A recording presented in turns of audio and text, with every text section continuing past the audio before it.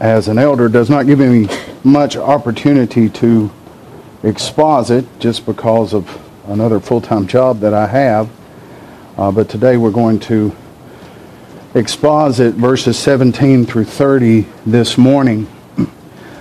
And what we're going to learn about is the last Passover and the first Lord's Supper, or communion. And I have titled this, The Greatest Memorial. If you would, look with me again. Bob has read this, but I would like to read it to you again before we start the exposition of the text. Starting in verse 17. Now on the first day of unleavened bread, the disciples came to Jesus, saying, "Where do you want us to prepare for you to eat the Passover?" And he said, "Go into the city to a certain man and say to him, 'The teacher says, my time is near. I am keeping the Passover at your house with my disciples.' And the disciples did as Jesus had directed them, and they prepared the Passover. Now, when evening came, Jesus was reclining at the table with the 12 disciples. And as they were eating, he said, 'Truly I say to you that one of you will betray me.' And being deeply grieved, they each one began to say to him, 'Surely not I, Lord.' And he answered and said, 'He who dipped his hand with me in the bowl is the one who will betray me. The Son of Man is going, just as it is written of him, but woe to that man by whom the Son of Man is betrayed. It would have been good for that man if he had not been born.' And Judas, who was betraying him, answered and said, 'Surely not I, Rabbi.' Jesus said to him, 'You yourself said it.' Now while they were eating, Jesus took some bread, and after a blessing he broke it, and giving it to the disciples, he said, 'Take, eat. This is my body.'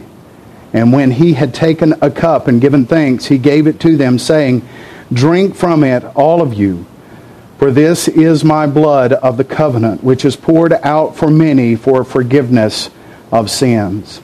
But I say to you, I will not drink of this fruit of the vine from now on until the day when I drink it new with you in my Father's kingdom.' And after singing a hymn, they went out to the Mount of Olives." Let us pray. Father, I ask at this time that you would calm our hearts, that you would help us to hone in on the Scriptures, not worry about what's coming this afternoon, the problems that we may feel about our lives, but that we will set those things aside, concentrate and meditate on your word before we take of this precious memorial that we have been given by Christ, to remember his death, his sacrifice, and the promises that follow to those that believe. And so we ask all of these things in Christ's name. Amen.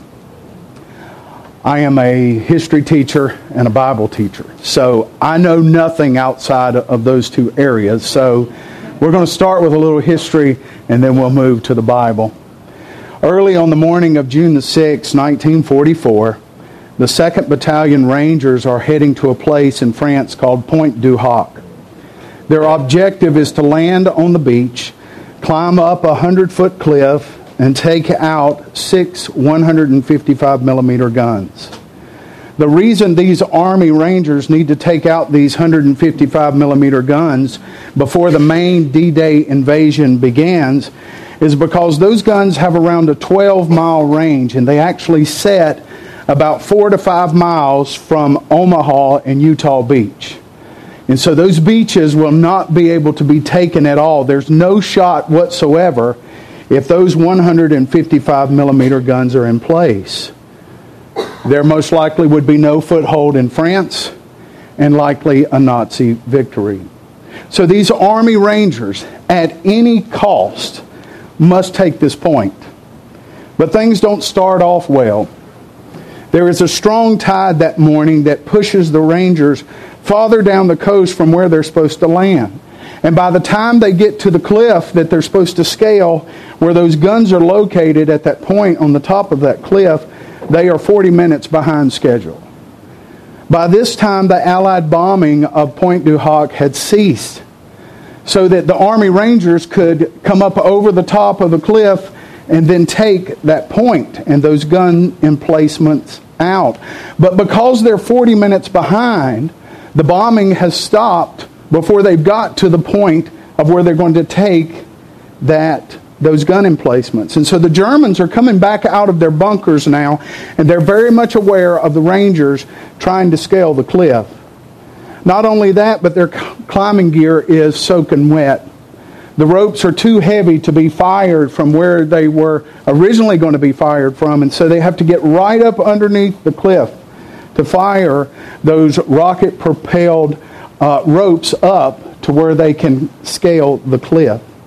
While they are climbing, they are being shot at.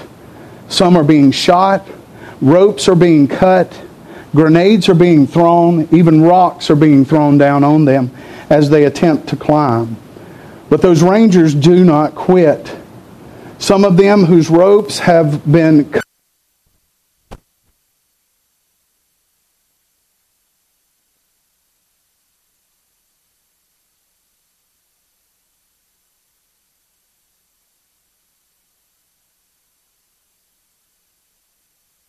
continuous bombing that had been taking place. But the Rangers find those guns, they were hidden down the road a piece, and destroy them. If you go to Pointe du Hoc today, the massive bomb craters still remain. They chose to make the entire point a memorial. They also erected on the end of that point a large stone dagger with the names of the men that gave their lives so that others might live. There was a very high price in taking that point. 225 men began the mission, and only 90 survived. It was called the most dangerous mission of the D-Day invasion. So why do we place memorials at places like Pointe du Hoc? Why do we have, if you go to the National Mall there in Washington, D.C., there is roughly about 10 or 12 memorials all around that. You've got Jefferson Memorial, you've got the World War II, World War I Memorial, Vietnam, Korea. All of that is right in there. So why do we erect these memorials? And the reason is to remember great achievements in the face of overwhelming odds, to remember tremendous sacrifice for a noble cause, so that following generations will not forget the sacrifice. They will forget if we don't remind them. They will forget if there's not memorials, and they will not appreciate their freedoms that those sacrifices have secured. And to forget is to repeat the mistakes of the past, which sadly to say, even with memorials and even with history classes, we still repeat the same types of mistakes. But the largest of all memorials on this earth is not a marble statue or a wall, but a symbolic meal. And this memorial is the Lord's Supper. This passage and the practice of communion or the Lord's Supper is to remind us of the incredible price that was paid. The debt that we owed has been written off. And when we keep that as our focus in our life of what Christ has done for us, it really changes the way we treat others, the way we think, how we serve, what our motivation is, how we look at the world and the things of the world. It changes our commitments. If we are not reminded often of what Christ did, we tend to forget. We tend to get so involved in our worldly lives, not necessarily sin, but we just get so busied up that we forget. And Jesus knew that we needed to be reminded of what He had done, or we'll easily get our eyes off of Him. So what we do today is we pause to examine our lives, to see where we're at, to look deeply in our heart.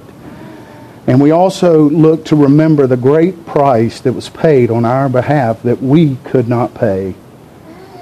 So we're in the book of Matthew. I had the privilege of, in my last church, going through the book of Matthew. And so I'm just going to jump in here telling you that the book of Matthew is written from the perspective that Christ is the King.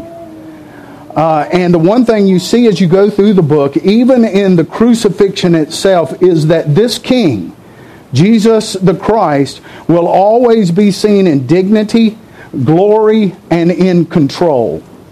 It shows His power and His sovereign grace. The murder of Jesus Christ is the most sinful and depraved act that has taken place on the face of the earth. But through it, God accomplished the greatest gift that could be given, the forgiveness of our sins, so that we can be with God forever. And so Jesus is not an emotional wreck at the end of this book. There are things to do. There are things to accomplish.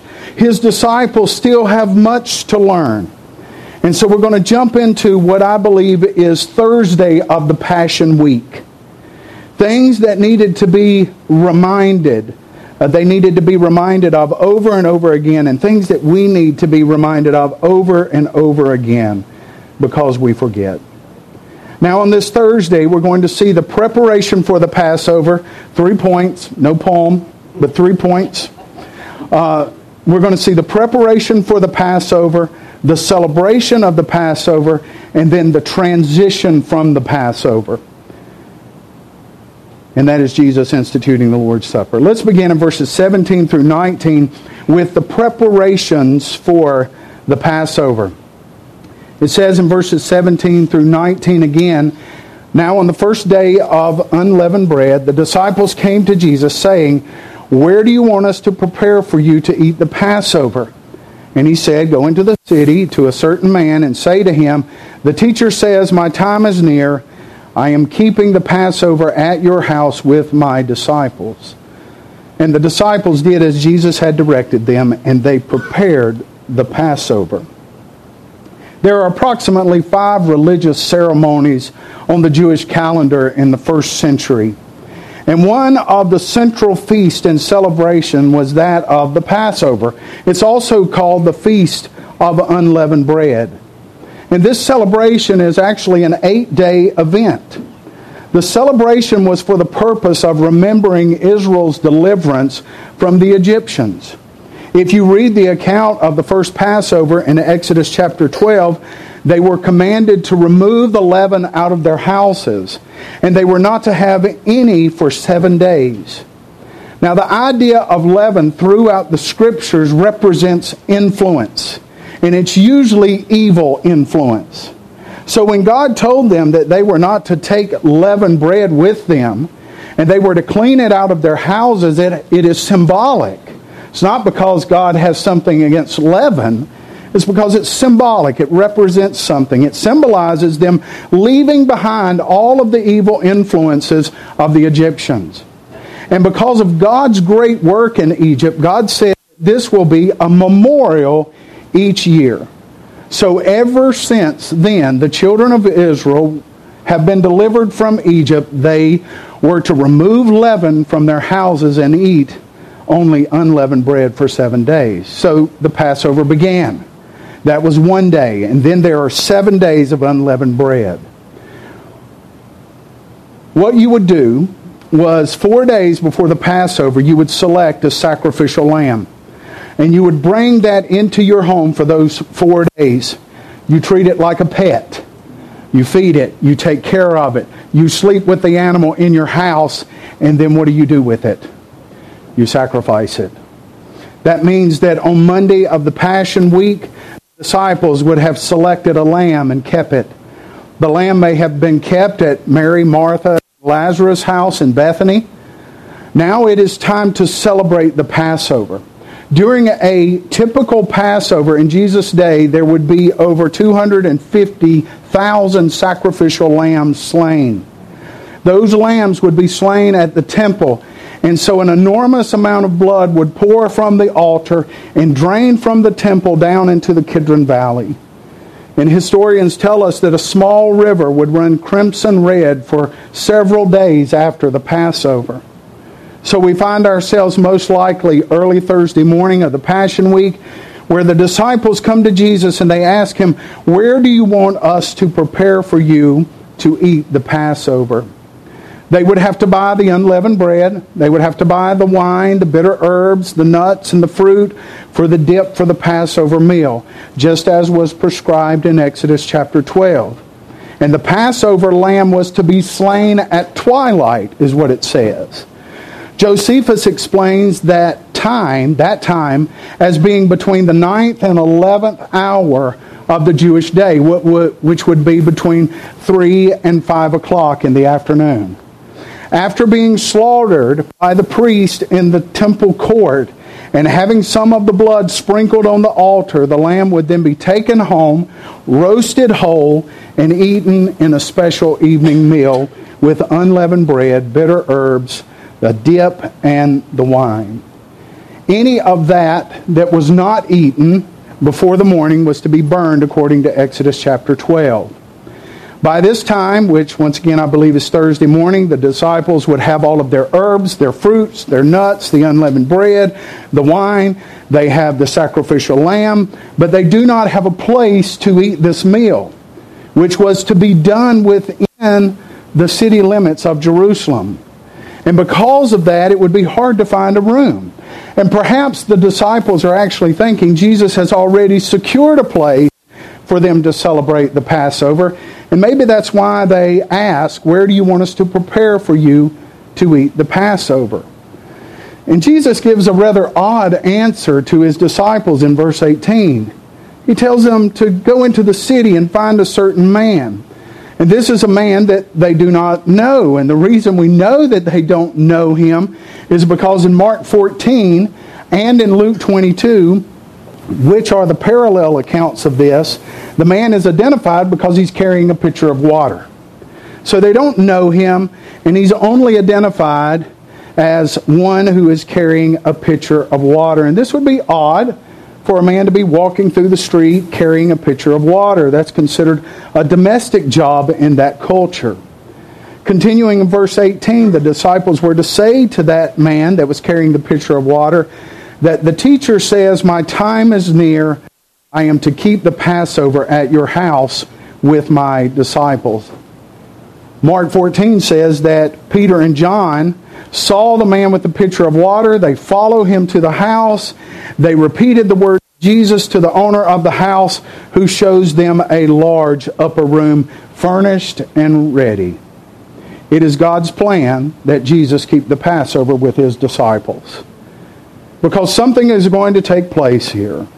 There's going to be a change from the Passover meal of the Old Testament. There was the shedding of the lamb's blood, and that is now going to be changed over to the Lord's Supper of the New Covenant, which is brought about by the shedding of Christ's own blood. So these disciples, which we know in the parallel accounts are Peter and John, have been directed by Jesus to where they are to prepare the Passover. So we've seen the preparation for the Passover. Now the celebration of the Passover in verses 20 to 25.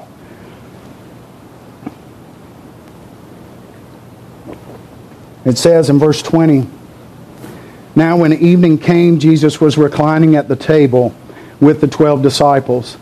And as they were eating, he said, truly I say to you that one of you will betray me.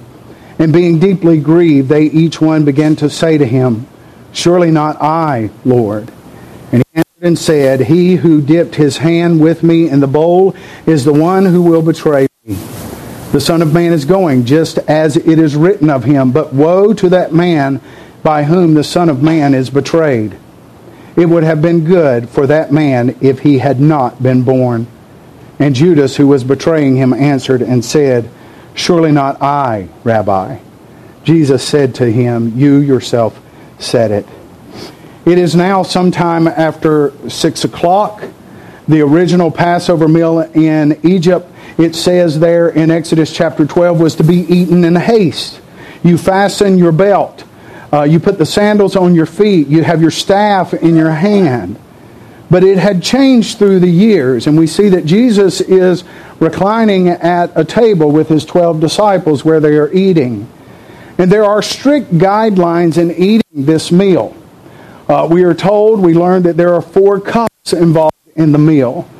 The first one was wine mixed with water, and it was doubly diluted so that you would not become drunk or get a buzz through this very serious occasion.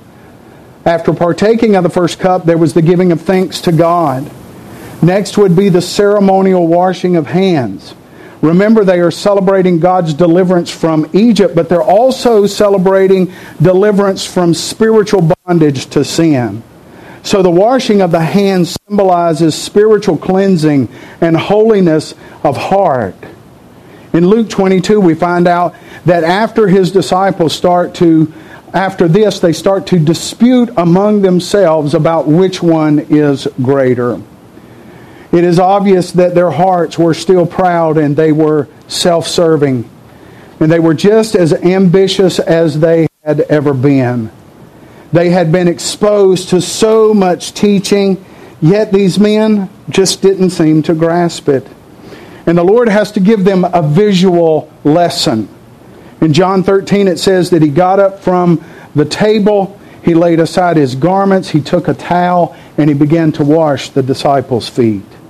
It was an example that they should do the same to each other. Washing other people's feet was normally done by a servant and considered a demeaning task. But Jesus gives an example of humility and selfless service. And it was done as a rebuke to the pride and arrogance of these disciples. It was also a lesson in love, a love for one another that sets aside oneself. We might say, and I've said this before, those are some thick-headed disciples. Always arguing about who's going to be preeminent in the kingdom. But you know what? The more I age and the more I understand just how thick-headed I am. And how much I need lessons in humility. When I was young, I thought I knew everything. And now that I'm older, I realize I don't know very much at all. We shouldn't despise lessons in humility from our Father. We should look into Scripture and meditate on our Savior and Lord, who is our example, who walked this path, who was humble, who was lowly, who cared for others, who sacrificed for others. That is what we are to be. One part of what we do here in communion, what we have been asked by the Lord Jesus Christ, is to examine ourselves. It's a time where I hope before you ever got here this morning, you were looking into your heart and examining your life, because it's so easy. It's so easy to see others. It's so easy to see the faults of others and see how Israel over and over again keeps doing these things. God saves them and they go back, and God saves them and they go back. But that's really the cycle in which we live in a lot of times as well. And we can become blind to those things. We need to ask God to open our eyes to where we are falling short, where sin has lodged itself into our lives, and be humble people. The next part of the Passover meal was the eating of bitter herbs. And this has symbolism as well. It represents the bitter bondage that their forefathers had endured during Egypt. And the unleavened bread was dipped into this mixture of bitter herbs. They also had ground fruit and nuts mixed in with it. The fourth part of the Passover was the taking of the second cup of wine. The head of the household would take the cup and he would explain the meaning of the Passover. Following the second cup, there would be some singing of praise to God. And after the singing, they would bring out the roasted lamb. The head of the household would wash his hands again and then break pieces of the unleavened bread and hand it out to be eaten with the lamb. It is at this time in the meal that Jesus reveals that one will betray him. This is in verse 21. As they were eating the meal, the roasted lamb and the unleavened bread, he says, "Truly I say to you that one of you will betray me." The word betray literally means to give over. It has the idea of giving a prisoner over for punishment. Up to this point in the life of Christ, he has spoken of his death 4 times to his disciples. But this is the first time he mentions his betrayal. And the disciples are deeply grieved because he says, "It is one of you that will betray me." The deepest wounds usually are made by those who are closest to us, those who are our friends, who are supposed to support and love us, and sometimes it comes from our own household. David talks about this in Psalm 55, verses 12 through 14, where he says, "For it is not an enemy who reproaches me, then I could bear it. Nor is it one who hates me, who has magnified himself against me, then I could hide myself from him. But it is you, a man my equal, my close companion, and my familiar friend. We who had sweet counsel together walked in the house of God in the throng." The disciples knew that Jesus had many enemies, but they are shocked and they are deeply grieved because the betrayal is coming from this group, the close associates. Those were supposed to be his friends. In John 13 it says that they didn't know who he was speaking of. Listen, those paintings of the Last Supper, and you've got this scowling person over here in the corner is supposed to represent Judas. That's not factual. That's not true. Because if he was always the odd man, if he was always the person that seemed to be negative and not on board, they would have gone right to him and said, "It's got to be Judas." But they don't. He's not even suspected when he gets up in the middle of everything and leaves.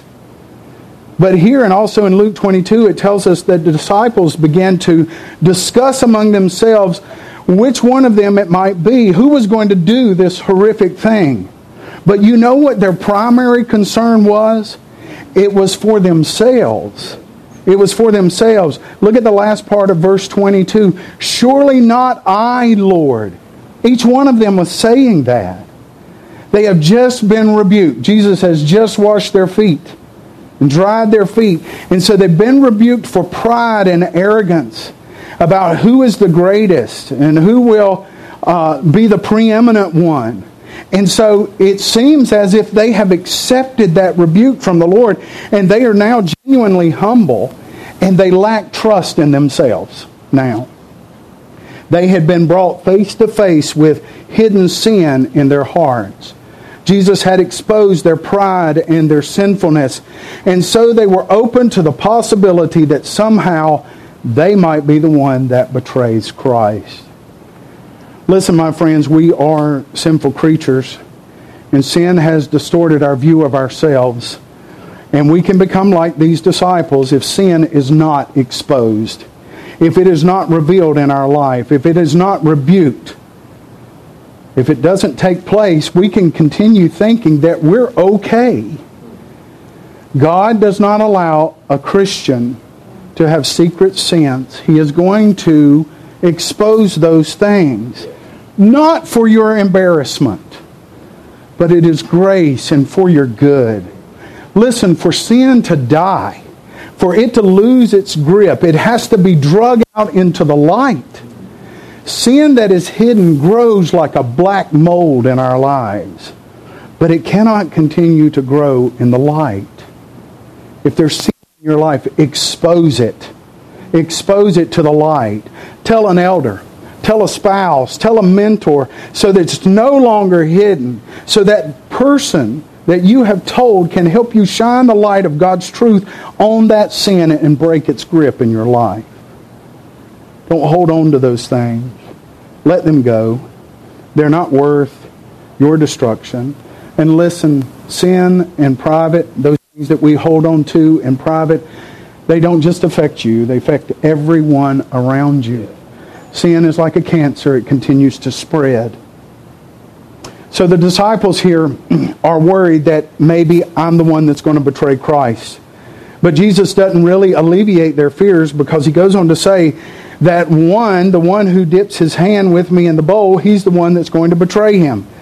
Now they've already eaten the unleavened bread, and everybody's dipped their hand in the bowl. So it's not really a relief for any of them here. All of them had done that. But Jesus knows who it is. He assures them in John chapter 13 that it's just one.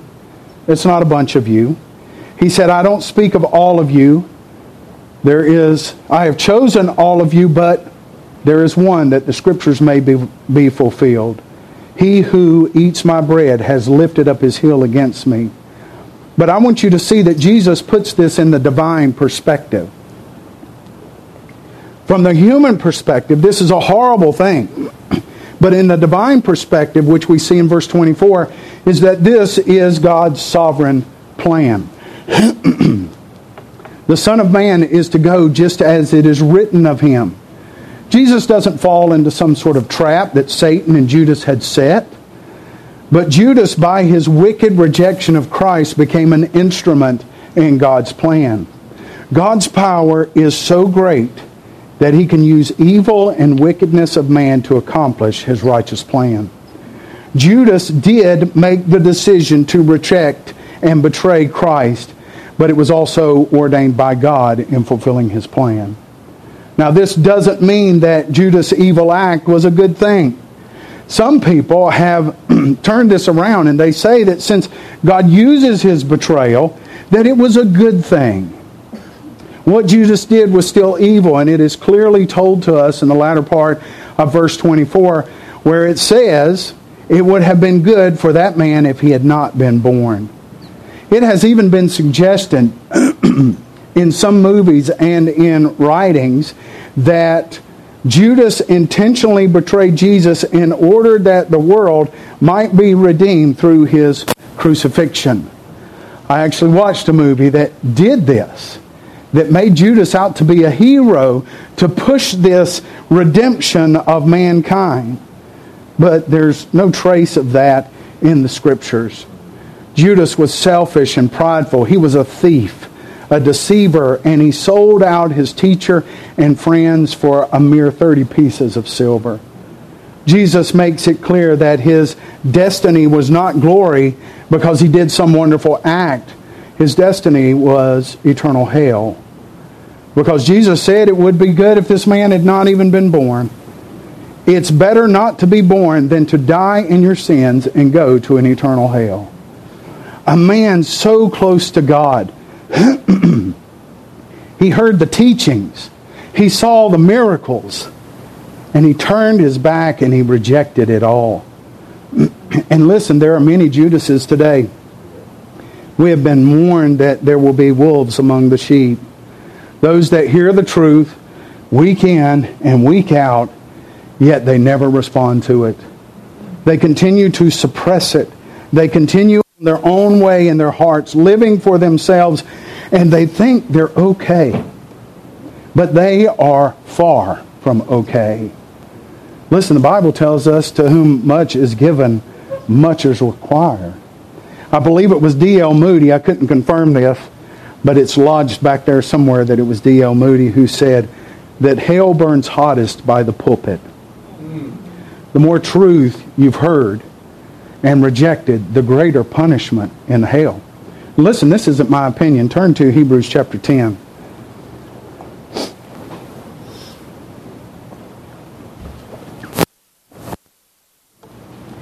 Hebrews chapter 10, verse 26.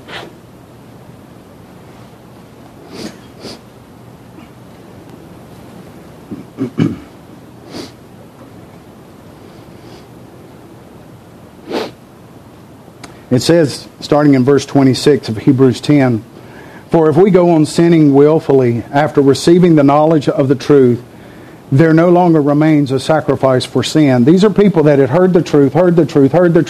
They're on the very edge. They're living in the community of Christians, but they have not fully trusted in Christ. They're on the edge.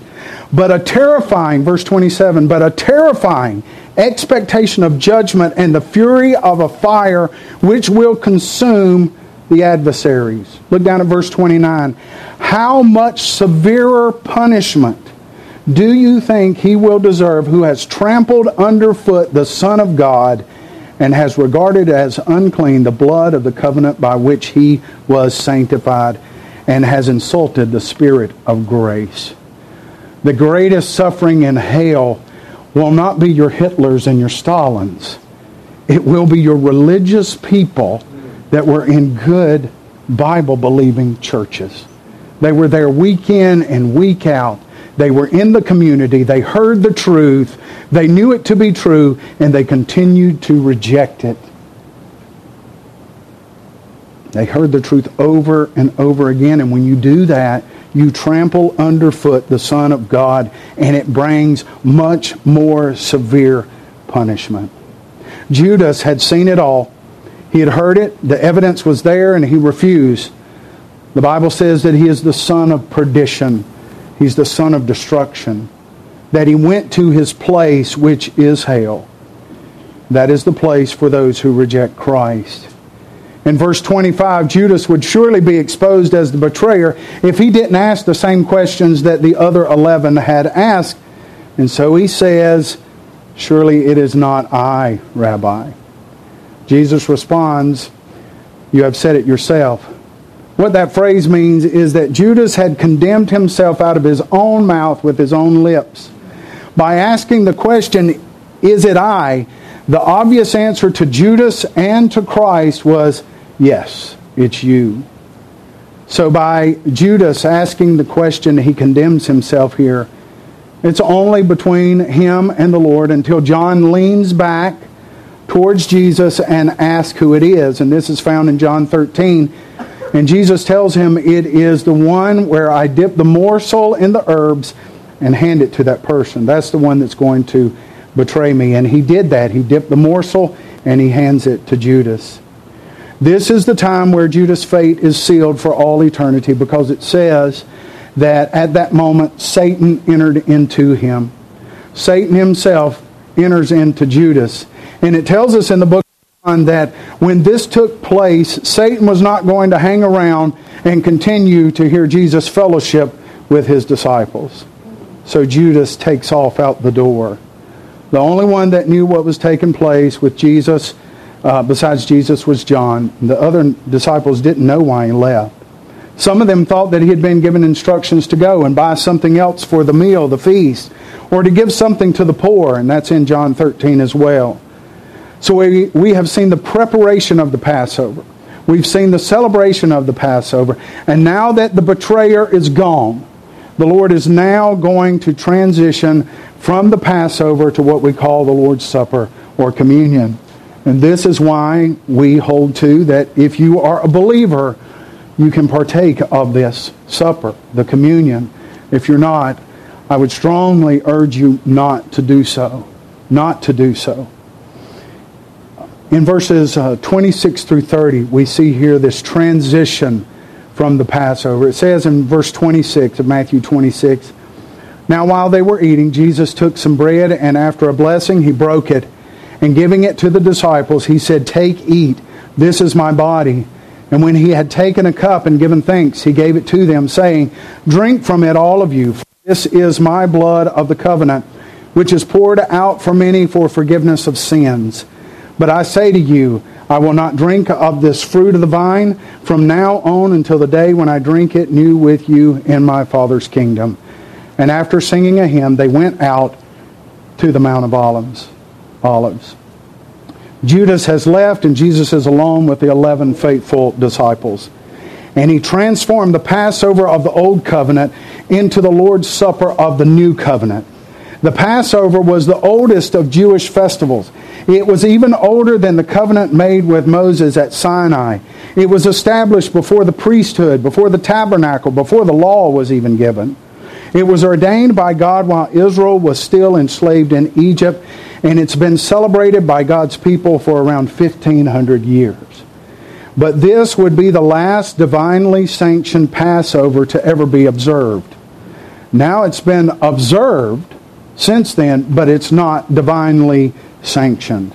It's not recognized by God now. It was significant under the Old Covenant, but through Jesus Christ, something greater has come.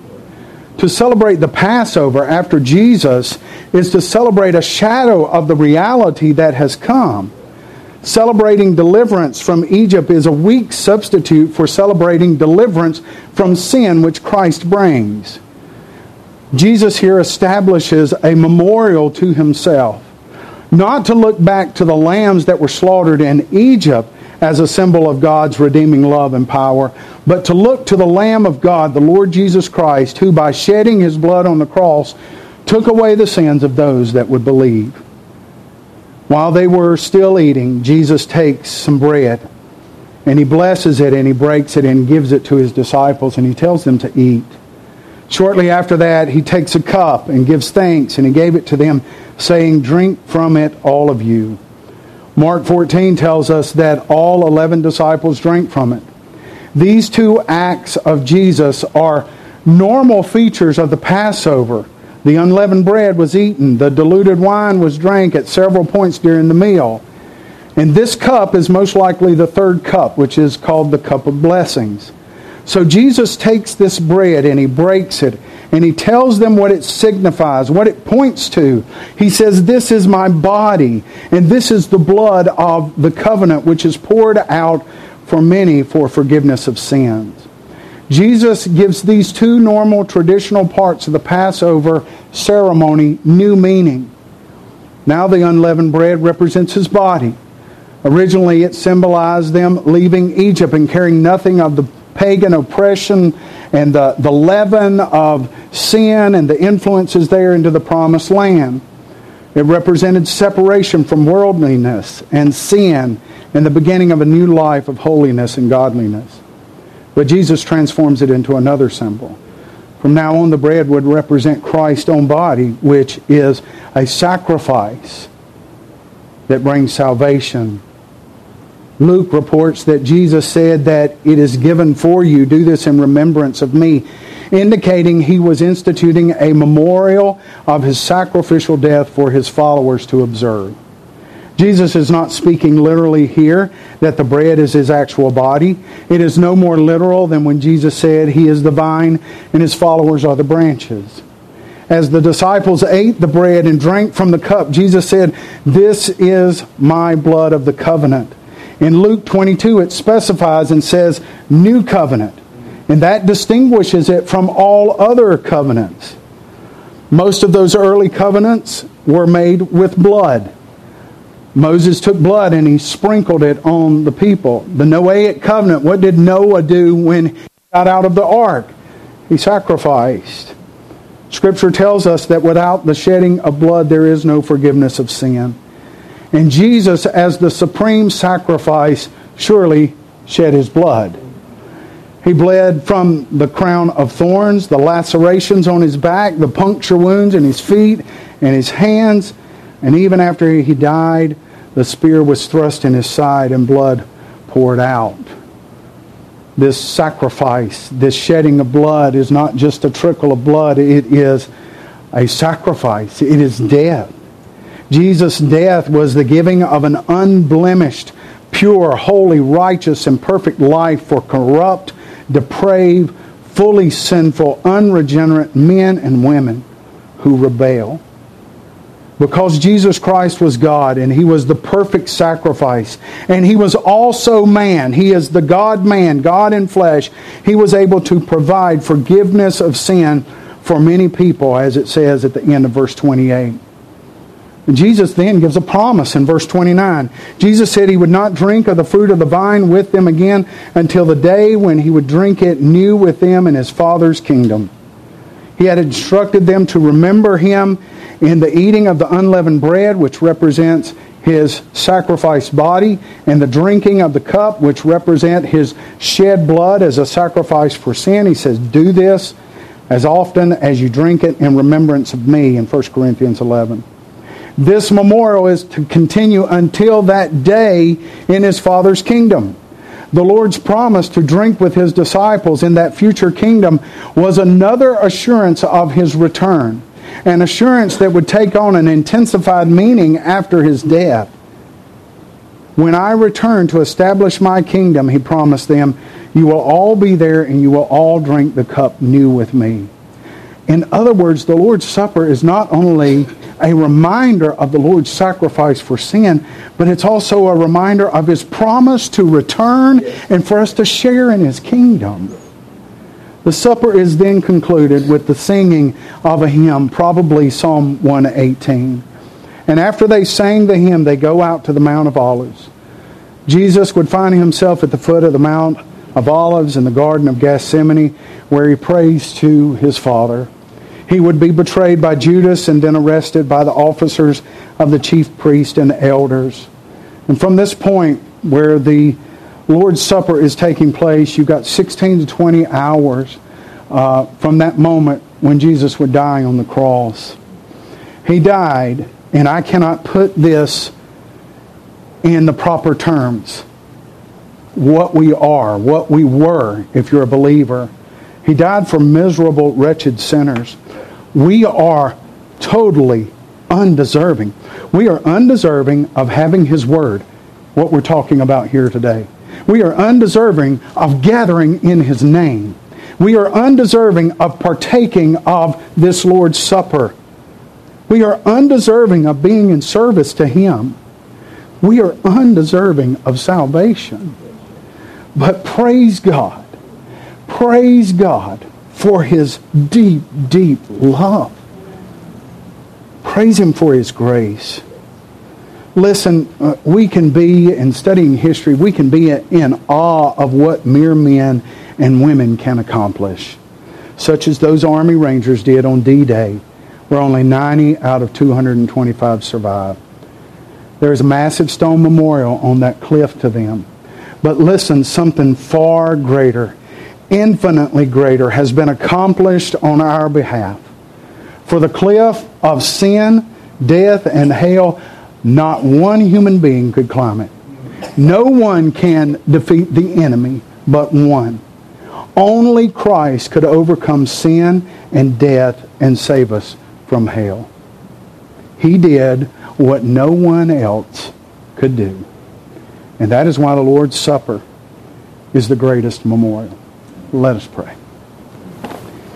Dear Heavenly Father, I ask as we prepare our hearts to partake of this, that you would bring to mind those things that needed to be confessed, and that we would confess them freely, forsake them, repent, and continuing to trust Christ that He will do what He says. And as we remember this wonderful gift of salvation that we can't comprehend, that He would do such a thing for such people, that we remember what He did, what He accomplished on our behalf that no one else could do. And we ask these things in Christ's name. Amen.